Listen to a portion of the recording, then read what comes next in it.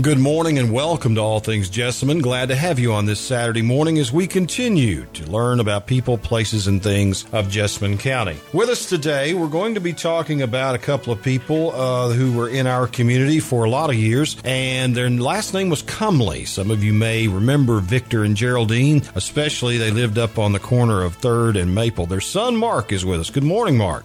Hi, Doug. Glad that you could come in today, and let's talk about your parents and your family, because there's a lot of people that listen to this program that remember them and remember people from PAC in the past, and we'll just talk a little bit about them and what they did for, and you guys too, what you're doing too. Let's start with Victor. Now, I know he was very proud to be from Pollard, Kentucky. Yes, he was. He was from Pollard, and he never forgot that, and he liked to go back there and visit, and he talked about it till the day he died. Do you know who his parents were?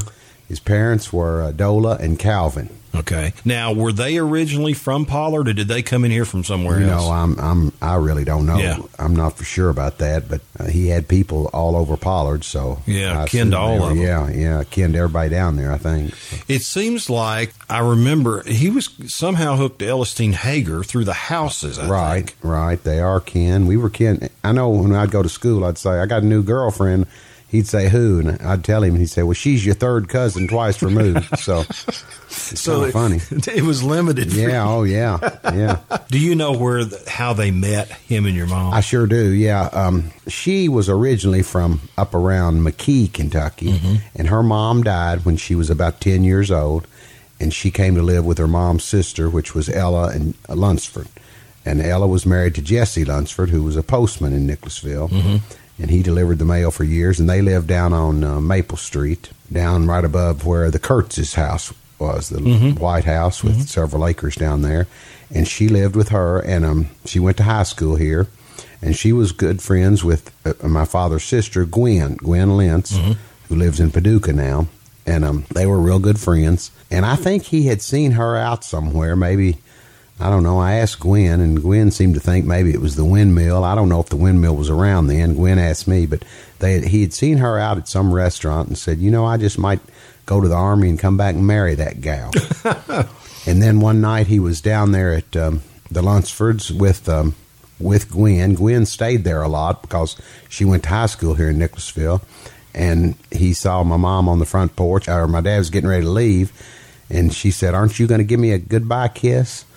And they kissed, and then I think Gwen told me that Mom called Mary Esther Lockridge and said, I've just met the man I'm going to marry. So wow. That's how they met. And they were married in my Aunt Ella's garden right behind the house. And I don't know that it was a garden, but it was a backyard, but they called it a garden wedding. I know that she had sprained her ankle about 2 days before. They talked about this a long time. She had sprained her ankle about 2 days before the wedding. And he had put vinegar and brown paper on it. So anytime we had a sprained ankle playing ball or anything, till the time I graduated from college, I had brown paper and vinegar on my ankle. So, did your dad, did he graduate, I guess, from Nicholasville High? I think so, yeah. And did he go straight to the Army? Or? He went to college. Oh, he did? Okay. Yeah. It's pretty hilly down there. And I know Calvin had told him one day, he said, you can't ever accomplish much in these hills. You need to go to college. And not many people down through there had gone to college in the family. So when he went, I know he hitchhiked, and he told me that some of his aunts and uncles wouldn't even pick him up because they didn't really want him going to college. Really? Yeah. Wow. So he walked a lot. Did he go to UK? He went to UK. Okay. He majored in geology, and they deferred him. He got drafted or signed up. I don't remember what the deal was, but he had about 3 months left, and they deferred him till he got out of college. And right after he got out, he went in, and he went in as an officer because, he was a captain in the Army. What made him what made his interest in geology? I don't know. That's kind of an odd. Yeah, that is an odd. I don't really know. I know he was a very good speller and actually won like a state spelling championship when he was in the 3rd or 4th grade. Wow. Yeah, at least he told us that. So went to college, went to UK. Now then he saw your mom. Right. And went to the Army. Went to the Army. I think they saw each other a little bit before the Army, and then when he came back, they got married. Where did he serve in his Army career? All over Africa. And really? I think some in Germany, but he was stationed in Africa more than anything, I think. When would that have been? He didn't see any war action. Oh, I don't know. I think he did, actually, because I think it was right during World War II, 19 43, 44. Yeah, I guess he would have, right at the start. Yeah, right. Maybe. No, he got some kind of an award or accommodation for saving. I thought he saved a guy that had fallen off of a ship, but I talked to Laura on the way down here, and she said it was a package of merchandise or papers or something that had fallen off of a ship or floated away from a dock, and he jumped in and got it and swam it to safety. And I was thinking it was somebody, but she thought it was some kind of valuable parcel. I don't really know the story, but I do remember him talking about it, and I actually saw it in the newspaper clipping that he had. So he got out of the Army, came back, everything good, safe, right, and nothing happened to him. And they got married. Got married. In the garden. Right, and then he went to work for Armco Steel. Okay. Worked there for several years. I know he told me he was on commission, and it was a while before he sold anything, and he told me that he went to his boss and said, look, I don't think this is working out. And the boss said, well, how do you think I feel? I'm the one, I'm advancing you. You haven't sold anything yet. But then he started making a lot of sales and became pretty successful at that. Mm-hmm. I know we would drive to Cincinnati and we'd see a big metal pipe sticking out of the road on I-75 when they used to call it Death Hill, and there was a big black pipe, and it was, I'd say, man, that's an ugly pipe sticking out of the highway, and he said, hey, I sold him that, so it was kind of funny. He was proud of that pipe. Oh, yeah. How long did he work for them? Well, we were talking about that, too. I'm not really for sure. I'd say about 1960, he started working for the Kentucky Association of Highway Contractors. Right. Now, but before 60, before we get too far down that road, at some point in time, he and your mom decide it's time to start a family. Right.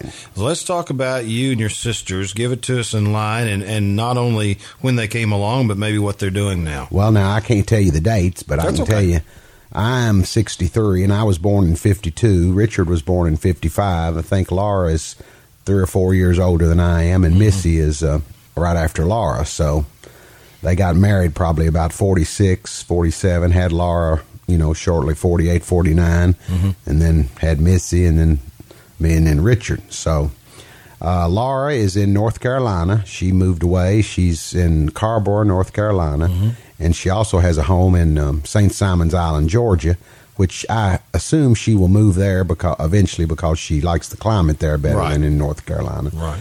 And Missy has moved to Missy moved to Baltimore, and she just recently moved to North Carolina after her husband passed away to be with Laura. And I think Missy may move to Georgia, too. Richard lives in Lexington. He owns an insurance company. He's married, and he has several homes in St. Simon's, Georgia. They all kind of migrate toward that. It's a nice vacation spot, and I assume one day he'll retire down there. Did one of them find it and the rest of them kind of fall Well, or was that a family vacation? No, I went down there once to Sea Island, Georgia, and it was pretty expensive, so I started going to St. Simon's, taking my kids. Yeah. And we kind of liked it, and Richard came down. The family did come down there a lot, and then Richard bought a couple of houses down there, and he rents them out. And so do you have a house? No, so I don't you have a house found the place and are the only one doesn't have I'm the only one doesn't have a house down there. I just bum off them and stay with them when I go down there. It sounds to me like you're the smartest of the bunch. I don't know about that. Maybe the poorest of the bunch. How about that? Oh, yeah. Tell us about you, man. You've had a life.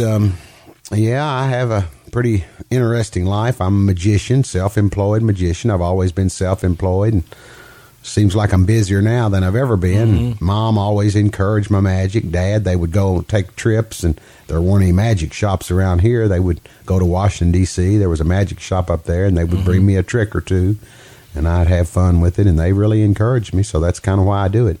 Man, you were telling me the other night at the fair how many you do a year. Oh, my gosh. I do 400 or 500 shows a year. How you do it? Of course, you know that there the other night. You were there every night, I think, and did, what, 2 or 3 a night? Yeah, I did 3 or 4 a night. And so you got there 15, 20 shows in a week. Right. I was there 6 nights, and they've booked me again for next year. Wow. So they got a great fair out there. Where's the farthest you go?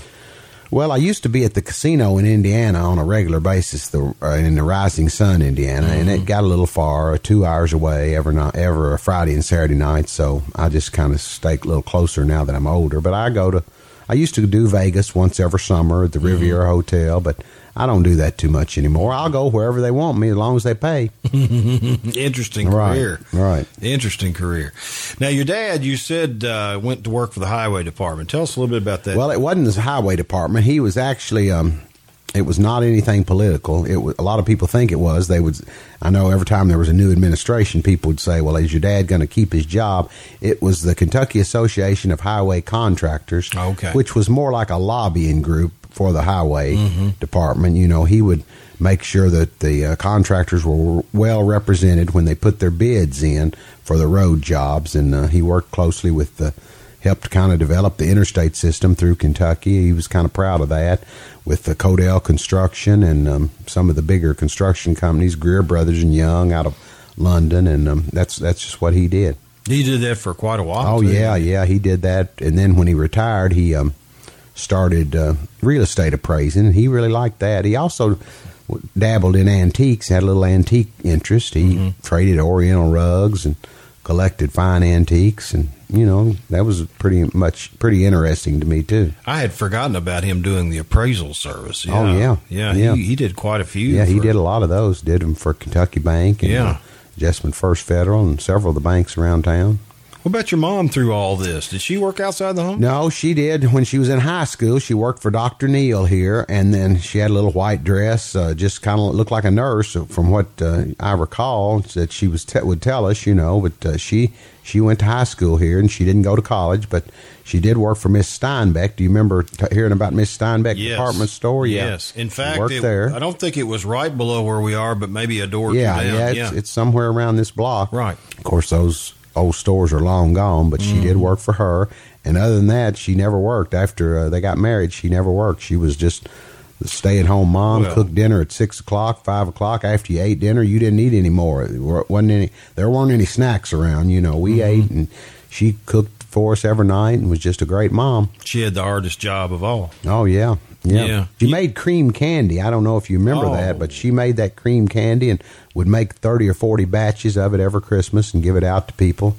And, of course, anytime anybody passed away, she would always make them a cake, one of those coconut cakes. Or she was kind of famous for her baking around here. So, when did we lose them? What year did they each die? Well, Mom was 2011. I think Dad preceded her by about 3 years, I think. Yeah.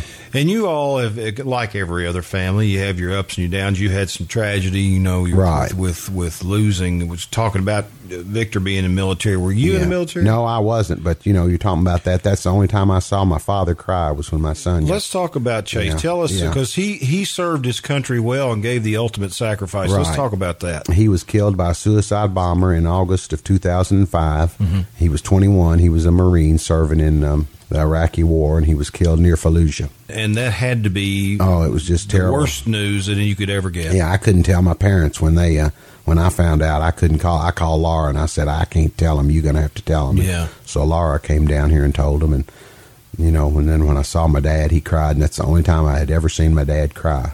Well, nobody can imagine the feelings you go through unless you've been through it. Right. And, you know, my mom said she led a Cinderella life up until that point. Yeah. You know. But we do appreciate the fact that he made his sacrifice for our country. Right. Very honorable. But it's sad. It's sad that he happened 21 years old. He was 21. He was a Marine. He was very proud of it. Yeah. So. And it's got to be tough, especially the parents, but grandparents too. Sometimes you tend to forget about the other family members. And I remember one story about Victor. I'll tell you, it's really funny. He had a great sense of humor. When I was around him and saw him and talked to him. I remember I worked in the county clerk's office, and he bought a new car. And I want to say it was a Mercedes. I'm not sure, I think he had a Mercedes. And he came in to get it licensed, and he needed to pay his sales tax. And I remember him talking about it. He said that he, in addition to making the new car or buying the new car, had made a new will. And in it, he wrote, being of sound mind and body, I've spent every penny. And that's just, I always remember that story. But he just had that good sense of humor. Yeah, he did. He was a great storyteller. And, you know, I know that when I was telling him, even when he was dying there, I was there by his deathbed about 2 days before he passed away. And he asked me in a very weak voice, he said, you got a show tonight? And I said, yeah. And he said, where are you going? I said, Carrollton, Kentucky. And he said, that's Billy Goat country up there. So, you know, he had a very good sense of humor, and he could always tell a good story. So, you know, he was very proud of this county. Oh, yeah, he loved Jessamine County. Yeah. and very proud. Well, even more in particular, the Pollard area. Right. But I know he was very proud of being for here. Let me ask you this, Mark. If you had to describe as a dad, how would you describe him in a word or two? He was very caring, very sensitive, loving. He was not real affectionate, but you knew, outwardly, but you always knew that he was very loving. It was just, I couldn't have asked for a better parent. What about your mom? Same way. And she was very loving and affectionate and just was very sweet to all of us. And, of course, none of us ever gave her any problems, any major problems other than, I know sometimes when I was in college, I would stay at the dorm, but when I was home for the summer, I liked to stay out all night. And they didn't care as long as they knew where I was. Even if I had to call them, there were no cell phones, but I'd call them at 5 o'clock in the morning and I'd say, "Hey, I'm in Paris tonight," or I'm in Georgetown tonight. They didn't care as long as they knew that, where I was. So. And that you were okay. Right. You grew up in a time that a lot of people that live in our county don't remember some of the old businesses. You mentioned Steinbach's and different ones. A whole different than it is now. Oh, absolutely. There's Hobbs downtown. Yeah. And, of course, Hemphill's Pharmacy, Yearwood's Pharmacy. I know once when I was a child, they had a big box in front of Yearwood's. It was a big wooden box that Stratton Lumber had built, and some magician was coming to one of the local schools, and he was, I don't remember his name, but he was going to get out of that box, and that box was on display there in the drugstore window. I'll never forget that, but that was pretty interesting. But yeah, there were a lot of nice businesses downtown. Yeah, and we had nickel days. You remember that? Oh yeah, and and they actually made wooden nickel stands. Swindler's shoe store. You remember Swindler? I don't. Yeah, there was Swindler's shoe store. Where was that? It was Bill Swindler was his name. Bill Swindler, something like that. But it was down there below Hemphill's. Well, you remember the days when Saturdays were packed. Oh yeah, the streets were packed. The people visited. It was a typical small town. Right. People came to town and people would sing on the courthouse lawn and sell stuff. And people, and I know the courthouse, that limestone wall, it was smooth from where people had sat there so long. And, I asked my dad one time about people, if he had ever seen anybody selling stuff and doing the pitch act like magicians do. I had gotten interested in that. And he had told me a funny story. He said that he saw a guy selling some kind of herbal medicine, and he was making a pitch trying to sell this, and said some man interrupted him and said, "Mister, will it cure the asthma?" And he said the guy may have been a plant because he had such a great comeback. He said, "Let me tell you something. If it would cure asthma," he said, "I'd have the top floor on the highest office building in Cincinnati. It'd take you 3 months to come see me to get an appointment. No, I don't think it'll cure it, but it will greatly relieve it." And he said he'd sold out of the stuff when he said that. So I'll never forget him telling me that story. So, and you mentioned something there. You don't think, and I don't know why, but you don't normally think that there would be people like that selling things in Nicholasville. Right. I mean, that almost sounds like something that happened out west. Right, but yeah, it sure was. Yeah. And they'd sing on the court. I'd see the gospel singers. Every Saturday people came to town. Yeah. And you'd see them, the gospel singers, 3 or 4 people preaching out there on the courthouse, right in the middle of the courthouse. Different time. Yeah, just right there on the courthouse lawn. Well, and you were telling me prior to the show about the shoe. Tell that story. Right, well, there was the world's tallest man, and I can't remember, it's Wardlow. I can't remember his first name. I want to say Robert. It might have been Wardlow. Robert. I think but anyway, he lived in Ohio, and he was, 8 feet tall, maybe 7 feet 11, something like that. Had some kind of rare disease. He died when he was pretty young. I think he was about 21 when he died. But he came around on tour, and he went to this shoe store, and it was one of the Denman's stores. And he left a big shoe there, and I took it to show and tell when I was in about the 3rd or 4th grade. Mom and Hilda Giles were very good friends, and Hilda and Mary Denman, we knew Mary Denman through Hilda, and I got this shoe and took it to school. And of course, it may be bigger now than when I was in the 3rd grade, but it seems to me like it was about 3 feet long. And I was in Euro one night telling Mary Esther about it, and Mary Esther Lockridge, she told me, she said, "Well, I've got that shoe. One of my sons has that shoe." She said, "When I cleaned up Mary Denman's basement, that shoe was in there, and it was kind of moldy, but we cleaned it up and took it out of there."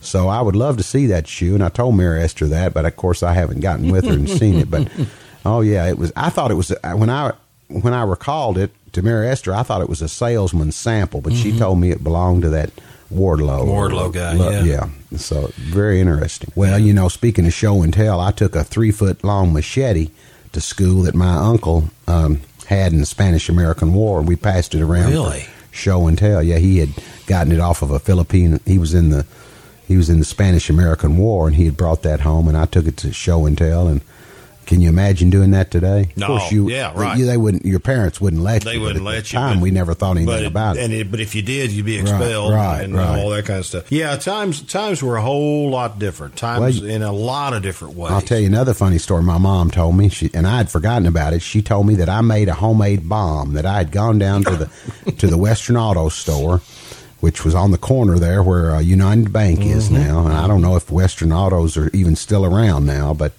and I had bought 2 railroad flares and taped them together with electrical tape, put a little clock in it, put it in a cigar box. I had seen it, I guess, on Roadrunner or Bugs Bunny, and she said it looked just like a homemade bomb. Of course, it wasn't a bomb because it wasn't dynamite. It was railroad flares. But she said, I took that to school. And she said, can you imagine doing that? And I had forgotten about that.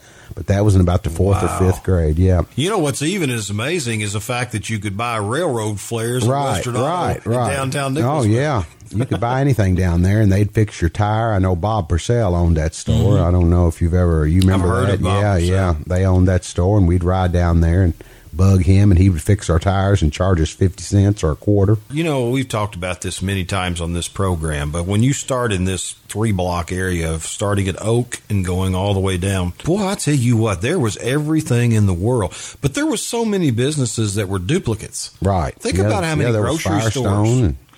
My Uncle Oscar had a grocery store down there. Oscar Comley's. Yeah. In fact, that was talked about when we did the program on Cleveland Thompson. Carol, his daughters Carol and Ann, were talking about that Thompson's Market was in what used to be Hendren's. Right. And then next door, I think, was Oscar Comley's store. Right. And when he decided to sell or retire or whatever, they went over there and tore, I think, the old store down and built back what is now there. Von Groningen's was in it, and I guess now it's some kind of a theater or something, or it used to be a theater. I think now it's it's now antique warehouse or antique mall or something. You can rent spaces or something. Of course, and right down the street from that, you had Heathman's and you had Ann's Beauty Shop and a lot of the place was packed with all kinds of things. Where was one of your favorite hangouts as a kid? Well, I went to Hemp Hills, of course, and I rode my bike down to the Ben Franklin, and I'd park in the back door and go in there and sit on the floor and read comic books. We didn't have to buy them. I'd just sit there and read them. Read Superman and Kid Colt Outlaw and all those. And the bad thing about it, though, Mark, I mean, you could do that back then. Right. But, boy, you talk about eyes on you. You had eyes because everybody knew it, and all the parents watched you. Well, I used to hitchhike when I was probably 14 or 15. Herb Van Hook and I actually hitchhiked to Cincinnati. I talked to Herb maybe a couple years ago, and he said, how'd we get home? And I said, I don't remember that, but I remember hitchhiking up there, but I don't know how we got home. We hitchhiked to a magic shop in Cincinnati. Wow. But, now I wouldn't do it. Oh, no. Wouldn't even think about it. And, I can go to the Kroger now and not know but 3 or 4 people maybe, but back then you knew everybody, like you say. You did. You knew everybody, and everybody knew you, and you really couldn't get in a whole lot of trouble. Right. Get away with it. I'll put it that way, because you just had so many people looking out for you, watching you, and not that they were stalking you, but they had eyes. Took care of you. Yeah. And the good part of that is that you always had a safe place. Right.